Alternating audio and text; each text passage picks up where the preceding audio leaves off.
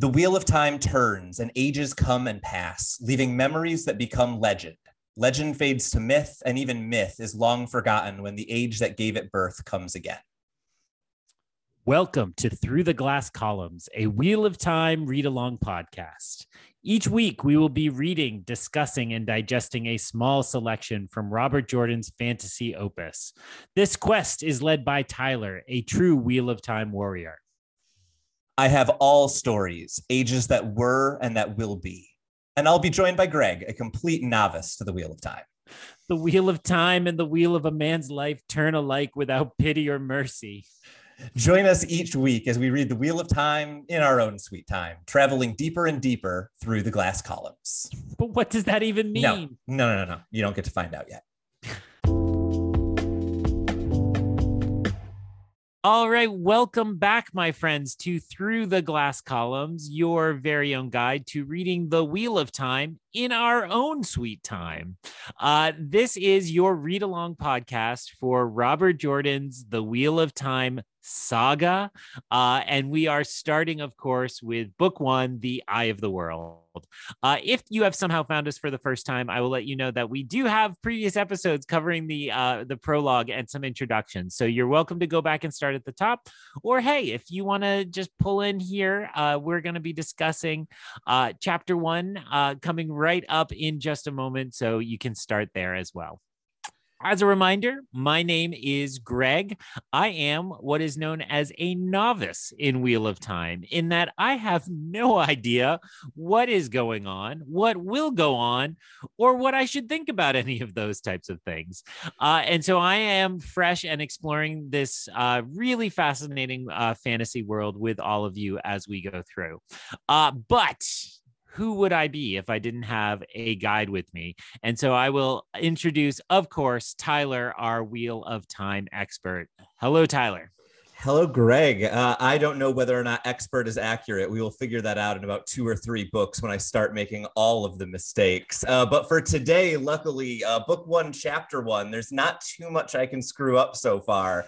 So we're going to begin today by talking about chapter one, An Empty Road. As usual, we'll start with just a little bit of a summary. You know, if you're not reading the book along with us immediately, if it's been a little bit since you dropped into it, this chapter starts the way that many of the books start, with a wind, and the wheel of time turns. I love this opening paragraph. I'm sure we'll talk about it.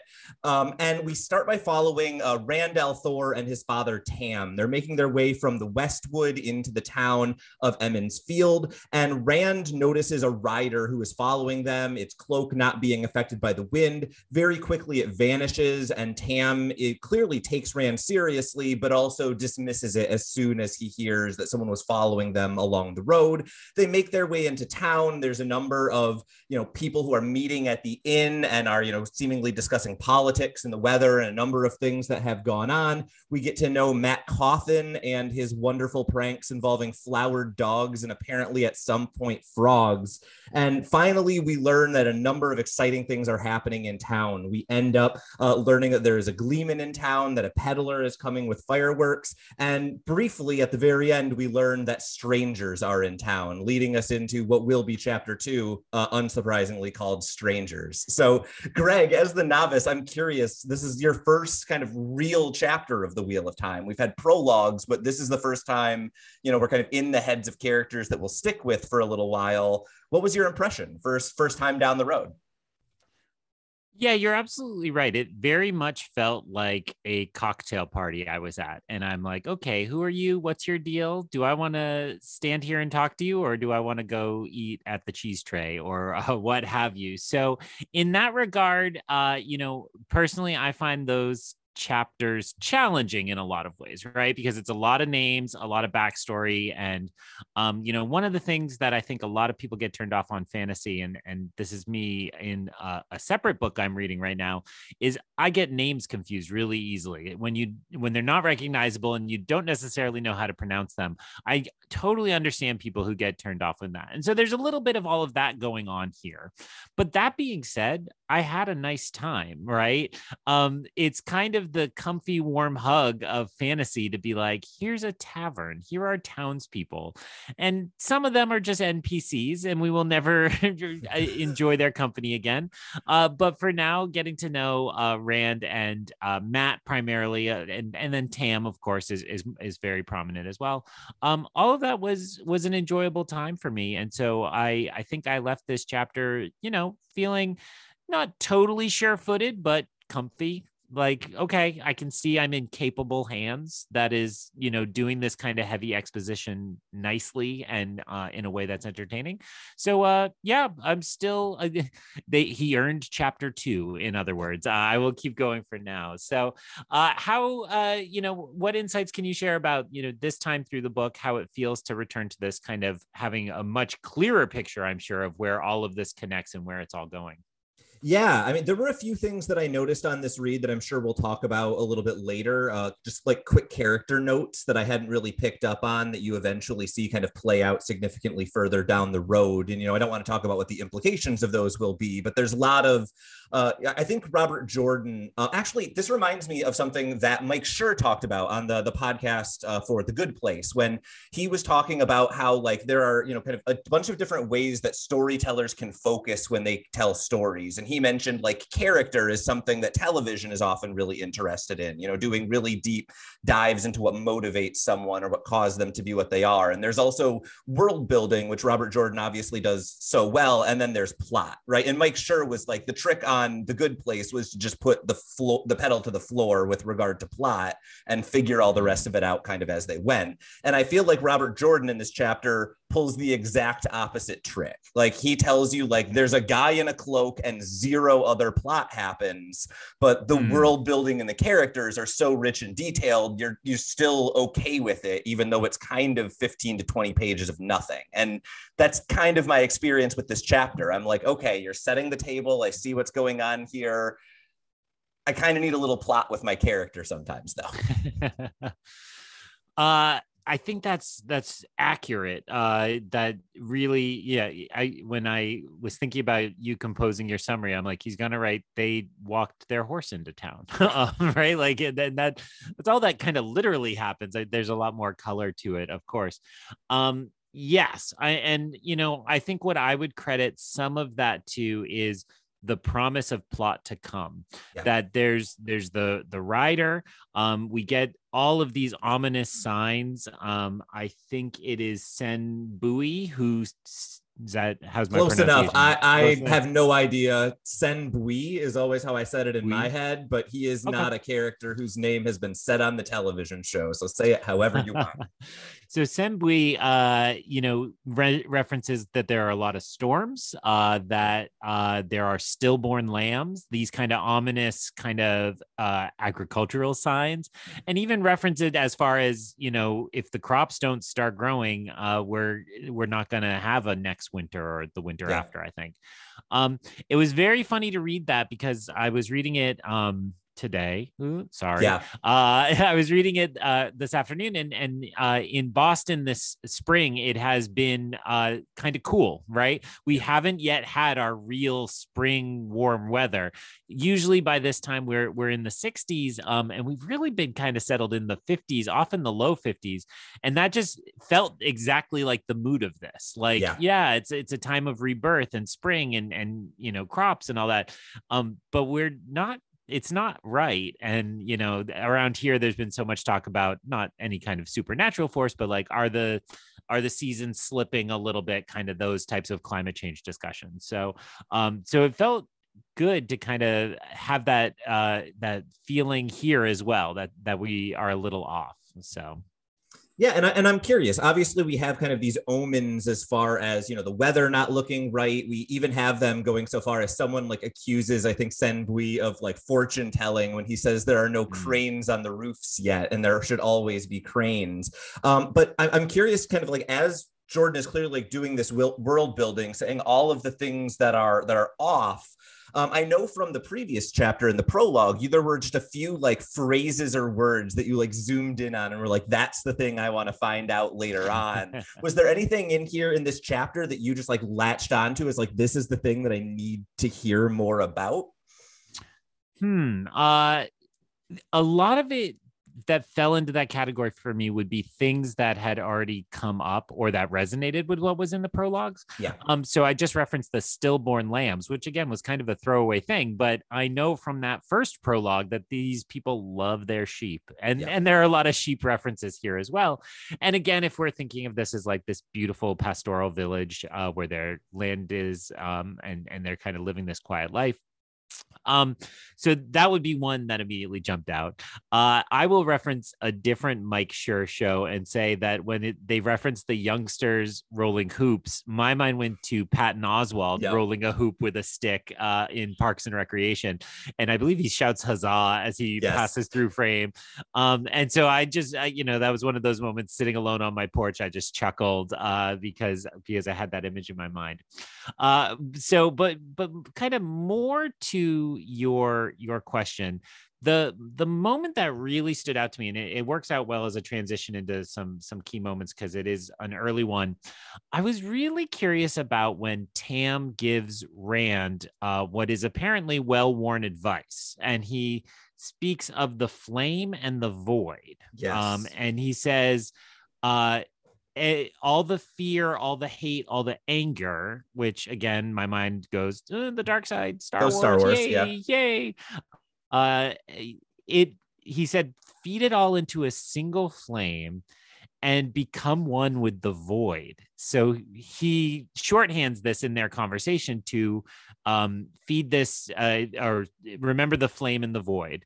And that was really weird because, I immediately went to like, men, we shut down our emotions, but it's actually not that, because it's not bottle up your emotions, it's burn them. And that's a really interesting metaphor for how you deal with the dark emotions you have, right? Because that is both to destroy them, but also to like inflame them, literally, I guess, and kind of revel in them. But then the follow-up being, once you're emptied, just embrace that void.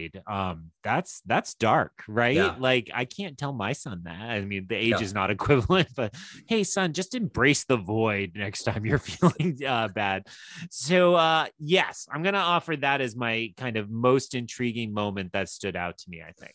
Yeah, and I think the flame in the void is a really cool example of something that Robert Jordan does a really good job of in this series, which is that the world that we live in, the only thing that we know about it at this point, right, is that like it's the third age. They are in Emmons Field, and at some point there was a dragon and the breaking of the world. And one of the things that I think Robert Jordan does a really good job of to kind of show what the breaking of the world does is all of the like traditions and sayings and philosophies in this world, a lot of them feel like amalgamations of different things from our world kind of piecemeal put together. And I feel like the flame in the void to me reminds me of that. It feels a little bit like Eastern religion. It feels a little bit like Buddhist and meditation strategies, but it also, like you're saying, has this very like potentially like very masculinist, like burn your feelings, have nothing on the inside, be empty kind of interpretation. And I think that's something that Jordan kind of plays around with a lot, is the idea of like taking an idea from one philosophy in our world and combining it with another idea of something from our world and then twisting it just enough that it feels like a broken fantasy land instead of any of the real world kind of pieces that end up getting put together into that. And that's kind of how I think of the flame in the void, right? Is it's like a philosophical mishmash that gets the point across, but is somehow feels a little corrupted from how we would think of as like the ideal way of thinking through that concept. Well, and that comment makes me remember, I don't think we actually talked about it when we got to the maps because we were a little long. But it was very interesting to me that the map dropped in just a pure yin yang, right? Yeah. Like obviously light and dark had been the balance of this. The other day I took a break from work. We have a supermarket that's like a 15-minute walk from campus. So I took a walk and I bought a giant package of black and white cookies. And I texted Tyler. I said, I'm doing show prep because I'm eating black and white cookies, because coming out of those openings, that's really, it was like, it's all about the light and the dark, the black and the white. And then seeing the yin yang just dropped in purely was an odd kind of bit of that. I am assuming we shouldn't attribute that exactly to Robert Jordan, that he wouldn't necessarily have done the maps or anything like that. But so, it is just actually, I do actually just want to jump in for a second. Yeah. It is worth noting that symbol that you're identifying as the yin yang is actually slightly different from a yin yang symbol, because the yin yang it's the same two white and black shapes. But in a yin yang symbol, there is a white dot in the middle of the black shape and a black dot in the middle of the white shape. That is absent from the Robert Jordan version of the image. So once again, it's actually something that has a very clear corollary in our world, but feels just a little off or a little bit different in the way that it's presented in the book, because of that, like the breaking of the world remade everything in kind of a weird mixed up way. I'm flipping around in my book to make sure I'm confirming this. I mean, I trust you, but just so I could say, indeed, you're absolutely correct, of course. Well, and then flipping, I am also seeing some of these chapters with these ravens, and at least in my book, the art is reminiscent of a yin yang with the circle, right? With the light and the dark. So what you're saying is it's not a yin yang, it's a black and white cookie, and I was correct all along. That's absolutely correct. So the only other thing I'll say about the Flame in the Void is Rand closes that by saying nobody else talked that way. And so this thinking about who is Tam, and I think I had mistakenly thought Tam told stories in the first prologue, but that was the mayor. No, Tam did tell stories in the first prologue. Okay. So the children will go to the mayor to ask him for a story, and the mayor says, I don't know any stories like that. Tam, what about you? And so that's actually where we get our first, like, why is Tam so different moment, this being the first, if you don't have that Ravens prologue. Okay. So yes, what is it about Tam? How is he drawn into this larger world? The classic Joseph Campbell call to adventure is, that the world of the mystery seeps into ours, right? Yeah. Whatever we shove down into our subconscious slips out. And here we have, again, these kind of mysterious vapors coming from the beyond, and we're going to see what this is about. That's very cool to me. I would love to hear you talk a little bit. I don't want to skip that opening paragraph, which was beautiful and really felt to me more than anything like Tale of Two Cities, right? And that kind of pontificating opening. So talk to me. What should we be noticing, or what just do you love about that opening? Well, first off, I find it brilliant and iconic, right? It's a really concise piece of world building that tells you a little bit about like what is the fundamental like nature or philosophy of the world we're about to get into in 3 sentences or so, right? We learn in this opening paragraph there is a wheel of time. Actually, I'm going to interrupt you because if this were class, I would definitely make some bored undergraduate read it because we're read along. So presumably our audience has read it, but let me just take a pass at it as the novice, which will probably butcher some sentences. And then I think you should pick it apart, but let's put it fresh in everybody's mind. The wheel of time turns and ages come and pass, leaving memories that become legend. Legend fades to myth, and even myth is long forgotten when the age that gave it birth comes again. In one age called the third age by some, an age yet to come, an age long past, a wind rose in the mountains of mist. The wind was not the beginning. There are neither beginnings nor endings to the turning of the wheel of time, but it was a beginning. Oh, hold the applause. You put the applause in post, and then I'll shush the applause. Okay. So hit us again. Okay. So beautiful. Absolutely. Tell me why it's iconic though. Yeah. So, I mean, to me, just the amount of information we're given in this and the amount of speculation we can do on it, I think is really impressive, right? There is a wheel of time. It turns in a circular manner. So ages that have come will come again. That in and of itself really is giving us kind of the framing of how this world thinks about history and how it thinks about, to some degree, like how does time and magic in the world work in this world. We learn that the passing of this time is on a massive scale, that we're not just hearing stories that happen once every 100 years or once every 1,000 years. There's time for legends to become myth, and even that gets forgotten. And then to me, the most interesting little piece of world building here, it's called the Third Age. That's just useful for us contextualizing things, especially because we've had quotations that are cited as being from the Fourth Age in the prologue. So that gives us a little something interesting to pick apart there. But then to me, the fascinating thing that this puts in your head is it refers to this as an age yet to come, an age long past. And I think you can very reasonably interpret that as Robert Jordan telling you this story is in our world, either thousands of years to come and or thousands of years behind. And that ability to say it is the same place just a long time from now and a long time ago is how Robert Jordan, I think, is able to play so neatly with it's the yin yang, but it's not quite the yin yang because it's been X number of years and who knows how long that is. I think my favorite moment is what you referenced. Legend fades to myth, and even myth is long forgotten. There is a way in which, just the world as it is makes us feel like everything we come up with is eternal, right? And it will always. And to set this so clearly in a world that is going to forget is important. And I think that, to me, links up with what you're saying about, that's how it can come around again, right? Whatever odd old cliches you want to throw at it, but the idea that because we've forgotten, it's going to come back around again, and it'll happen again. I mean, that certainly feels like Robert Jordan's version of long ago in a galaxy far, far away. And it also feels to me, I never associated the prologue with Lord of the Rings, the book, but Lord of the Rings, the film, has this phenomenal prologue where you're just like, oh, here's 2,000 years of history, like get back to it. And it is that kind of deep time that gives you a sense of scale and a part of this.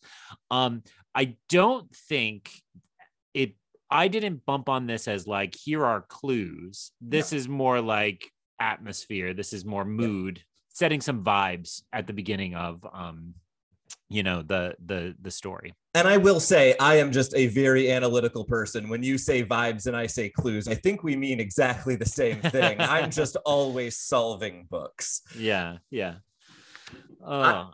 I had one more thing I wanted to mention about this chapter before we jump over to chapter 2. I don't know if you had anything else you wanted to bring up. I have so many notes still to go, so get ready. But no, what's yours?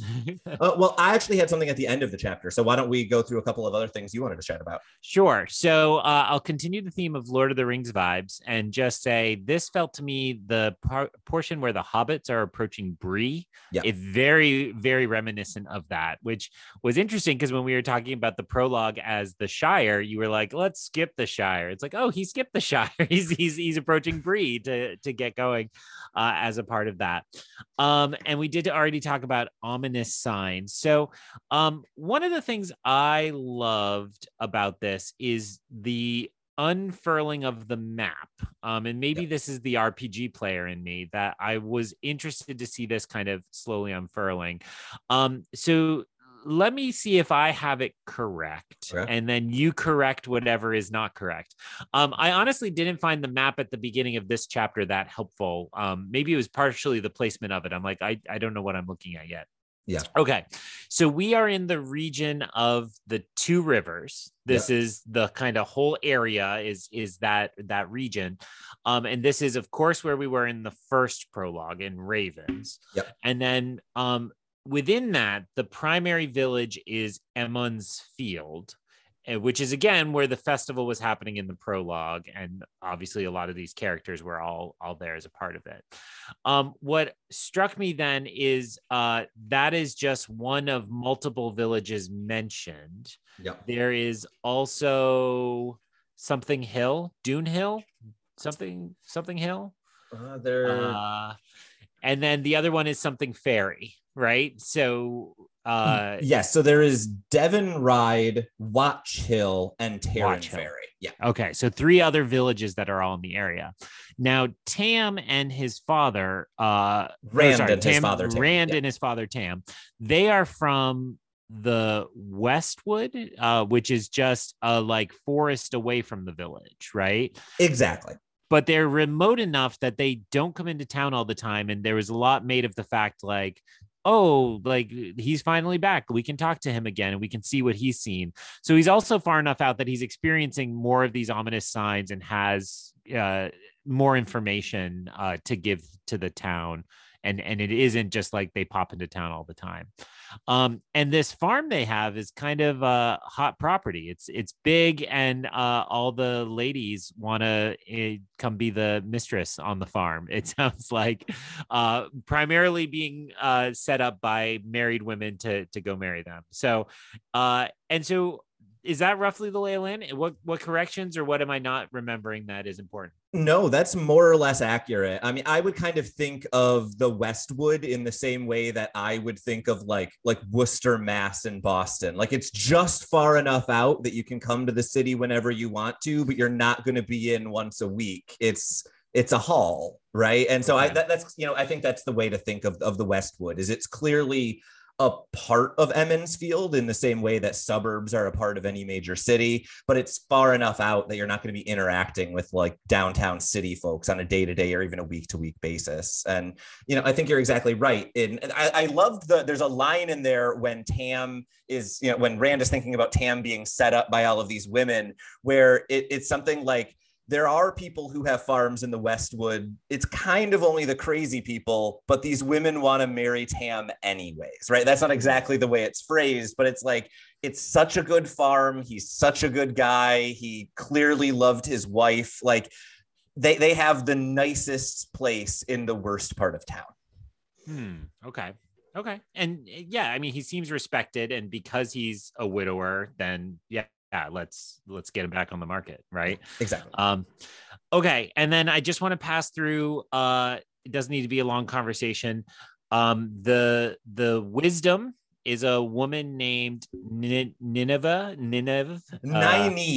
which is the worst pronunciation of that name, but it's the one Robert Jordan went with.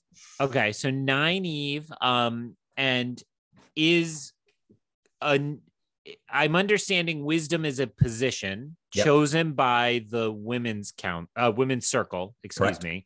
And so they choose whoever they want to be a wisdom. Yep. The men folk seem really weirded out by this particular choice, and that she is too young for this position. And then there's also hints that she's got a bit of a temper, right? Yeah. So has been known to thump people with her stick. I think, again, just the right balance for me, that you gave me enough that I can map out, okay, there's the town group, the town village council, the village council, and the women's circle. They are separate. They are not equal. And it does seem like the matriarchy holds a little bit more of the power. A lot of the men are afraid of the women in these sections. But at the same time, they, I don't know. It seems like the men do still hold the political power, right? And that's accurate. And I think it kind of sums up the way Robert Jordan is going to be thinking about gender politics, right? It's a very like 90s, it's still very essentialized. It's still men have men's roles and women have women's roles. It's not as progressive as I think now in the 2020s, where like we'd love to be in some ways. But at the same time, Robert Jordan very clearly has things that he wants to say about gender dynamics. And I think you're identifying exactly how he does that, right? He takes dynamics that we know exist in the real world, and he changes the emphasis or changes the placement of power a little bit. You're exactly right to identify very early on. It seems like the women's circle gets involved with village council business, but the village council is afraid to get involved with women's circle business. That's the kind of tension that I think Jordan is kind of intentionally trying to build in his world. Excellent. Okay. I'm glad I roughly had that correctly then. And just again, because we're in these early chapters, this will fade away as a podcast feature. but it's all very interesting to me, right? Like again, he has a talent for giving me enough, and I can build from that and start to be curious about it.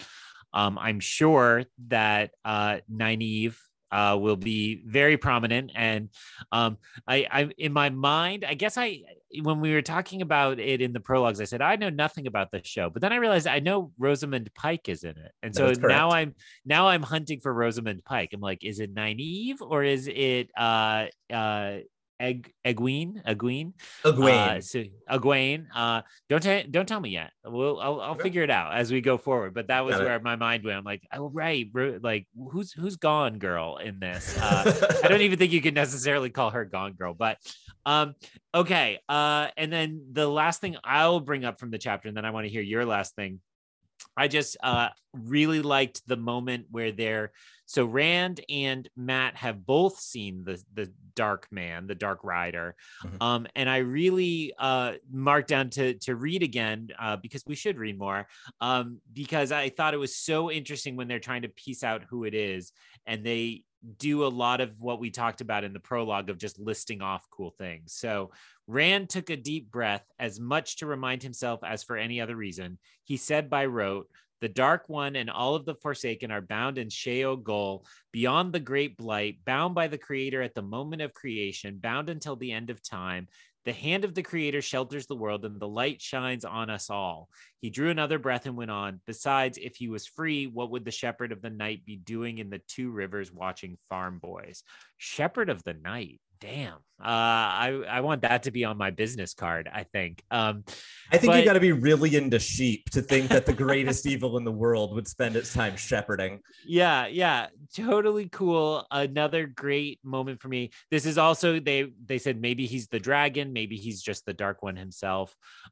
So the way that's presented, though, Rand to me is not saying the mythology that thrives on him. This isn't a kid who loves stories and myth, right? This isn't Frodo looking at Uncle Bilbo and being in awe. You met trolls and all that.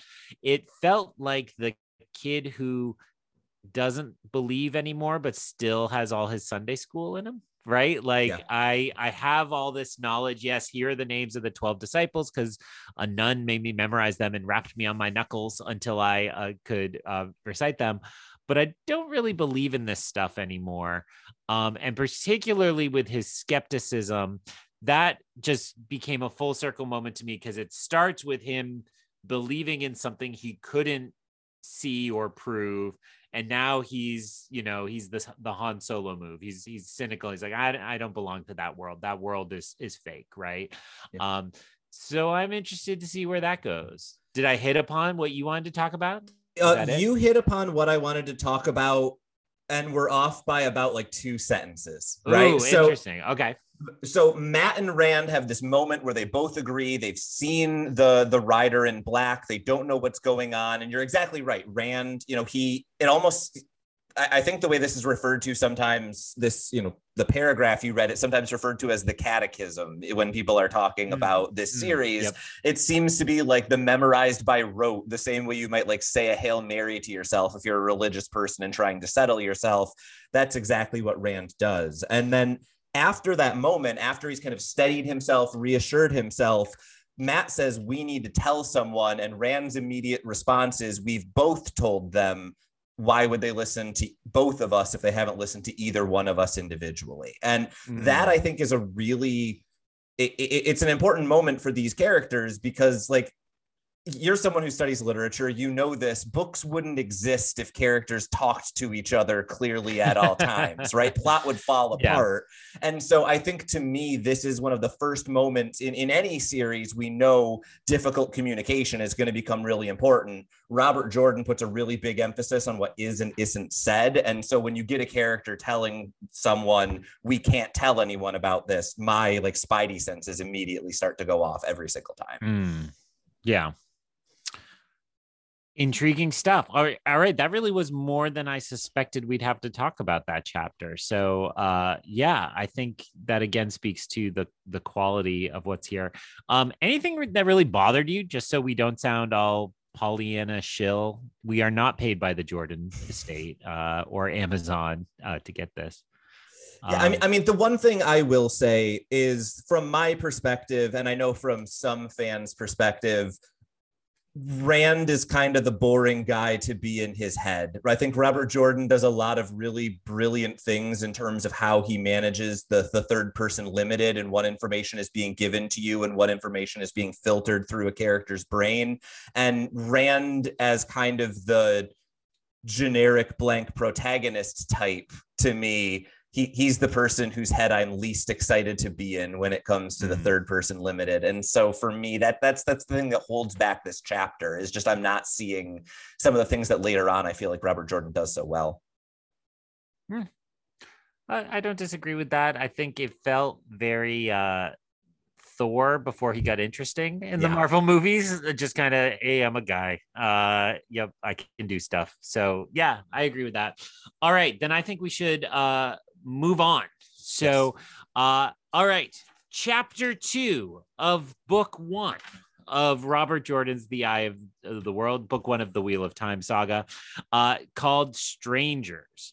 Tyler, if you could hit us with your incredibly long, detailed summary of what is just 13 pages, I think, in my edition, a very short, kind of thin chapter. Go for it. It's a relatively quick chapter, right? In Strangers, we see a number of the members of the village council gathered up at the inn, clearly discussing something carefully. Rand is interested, but keeps getting pulled away, first by his friend Matt and needing to move all of the cider into the basement, and then in discussions with Ewan Fingar, then by a raven who, shockingly, upon having stones thrown at it, dodges out of the way rather than flying away. And finally, the most interesting and most kind of shocking of the distractions is the strangers in town. We meet 2 new characters, Moraine and Lan. Each of them are given pretty detailed descriptions. They have an interaction with Rand and Matt and Ewan. And most notably, Moraine tells them that she wants Matt and Rand specifically to be doing some help for them around town, and gives each of them what is very clearly a very valuable silver coin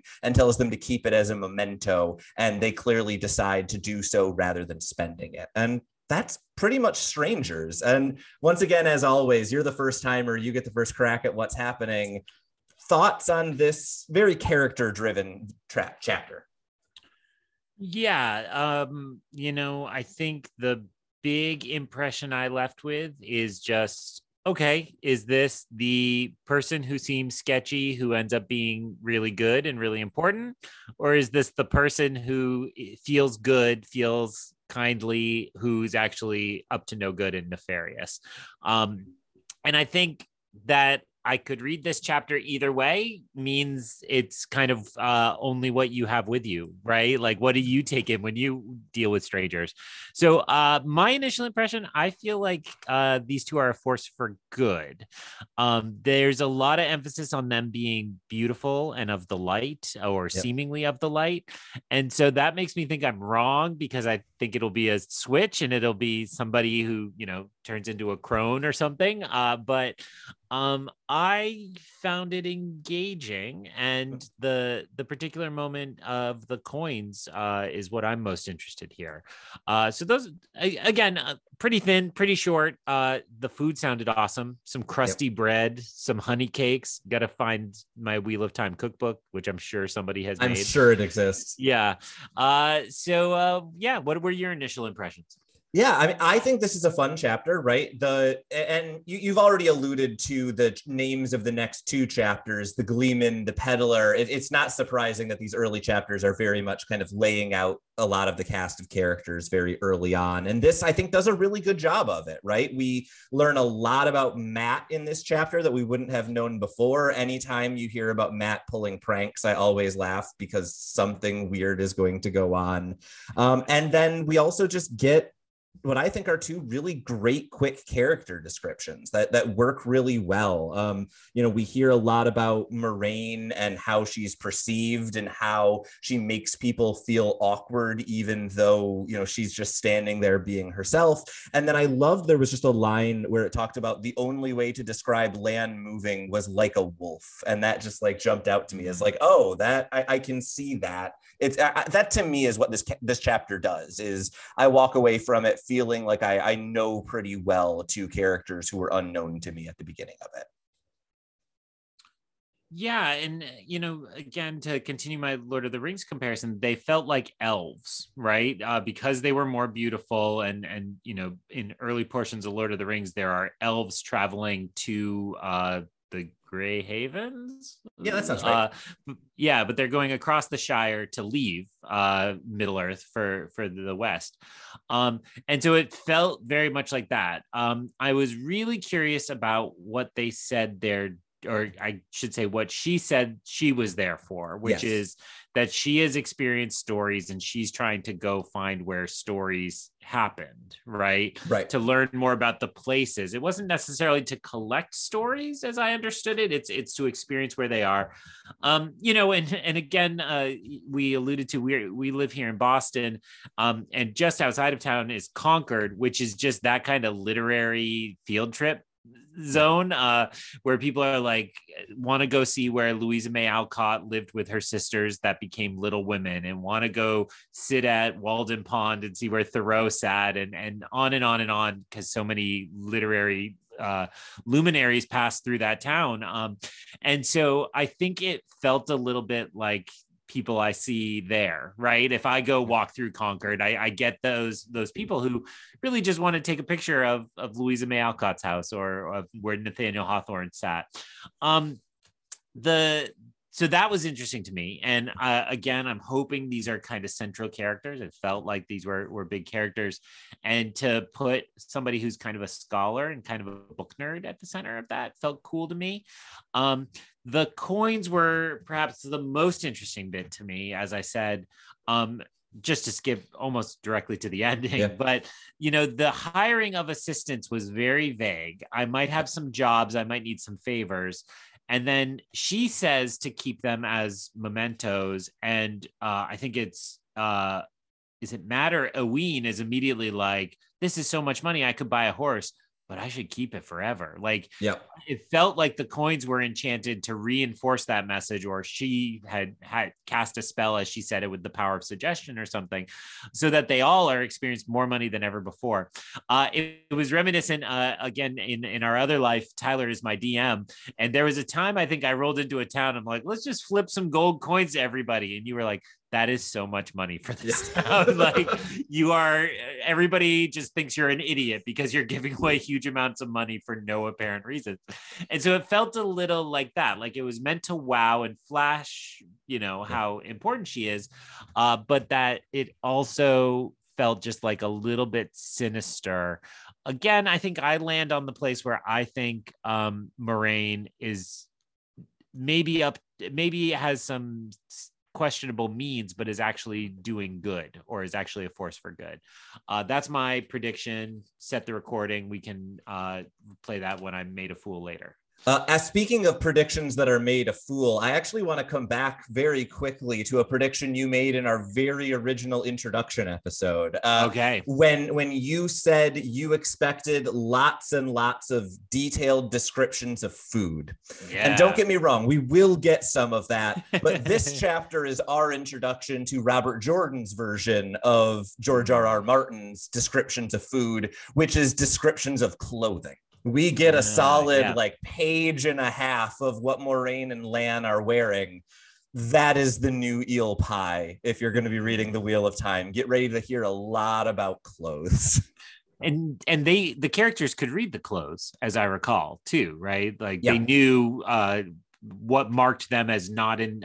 Was it a warder? Something along those lines. Yes, I think Ewan says, I think Lan is a warder, and no one quite knows what to make of that. But that's at least one inference people are drawing. Yeah.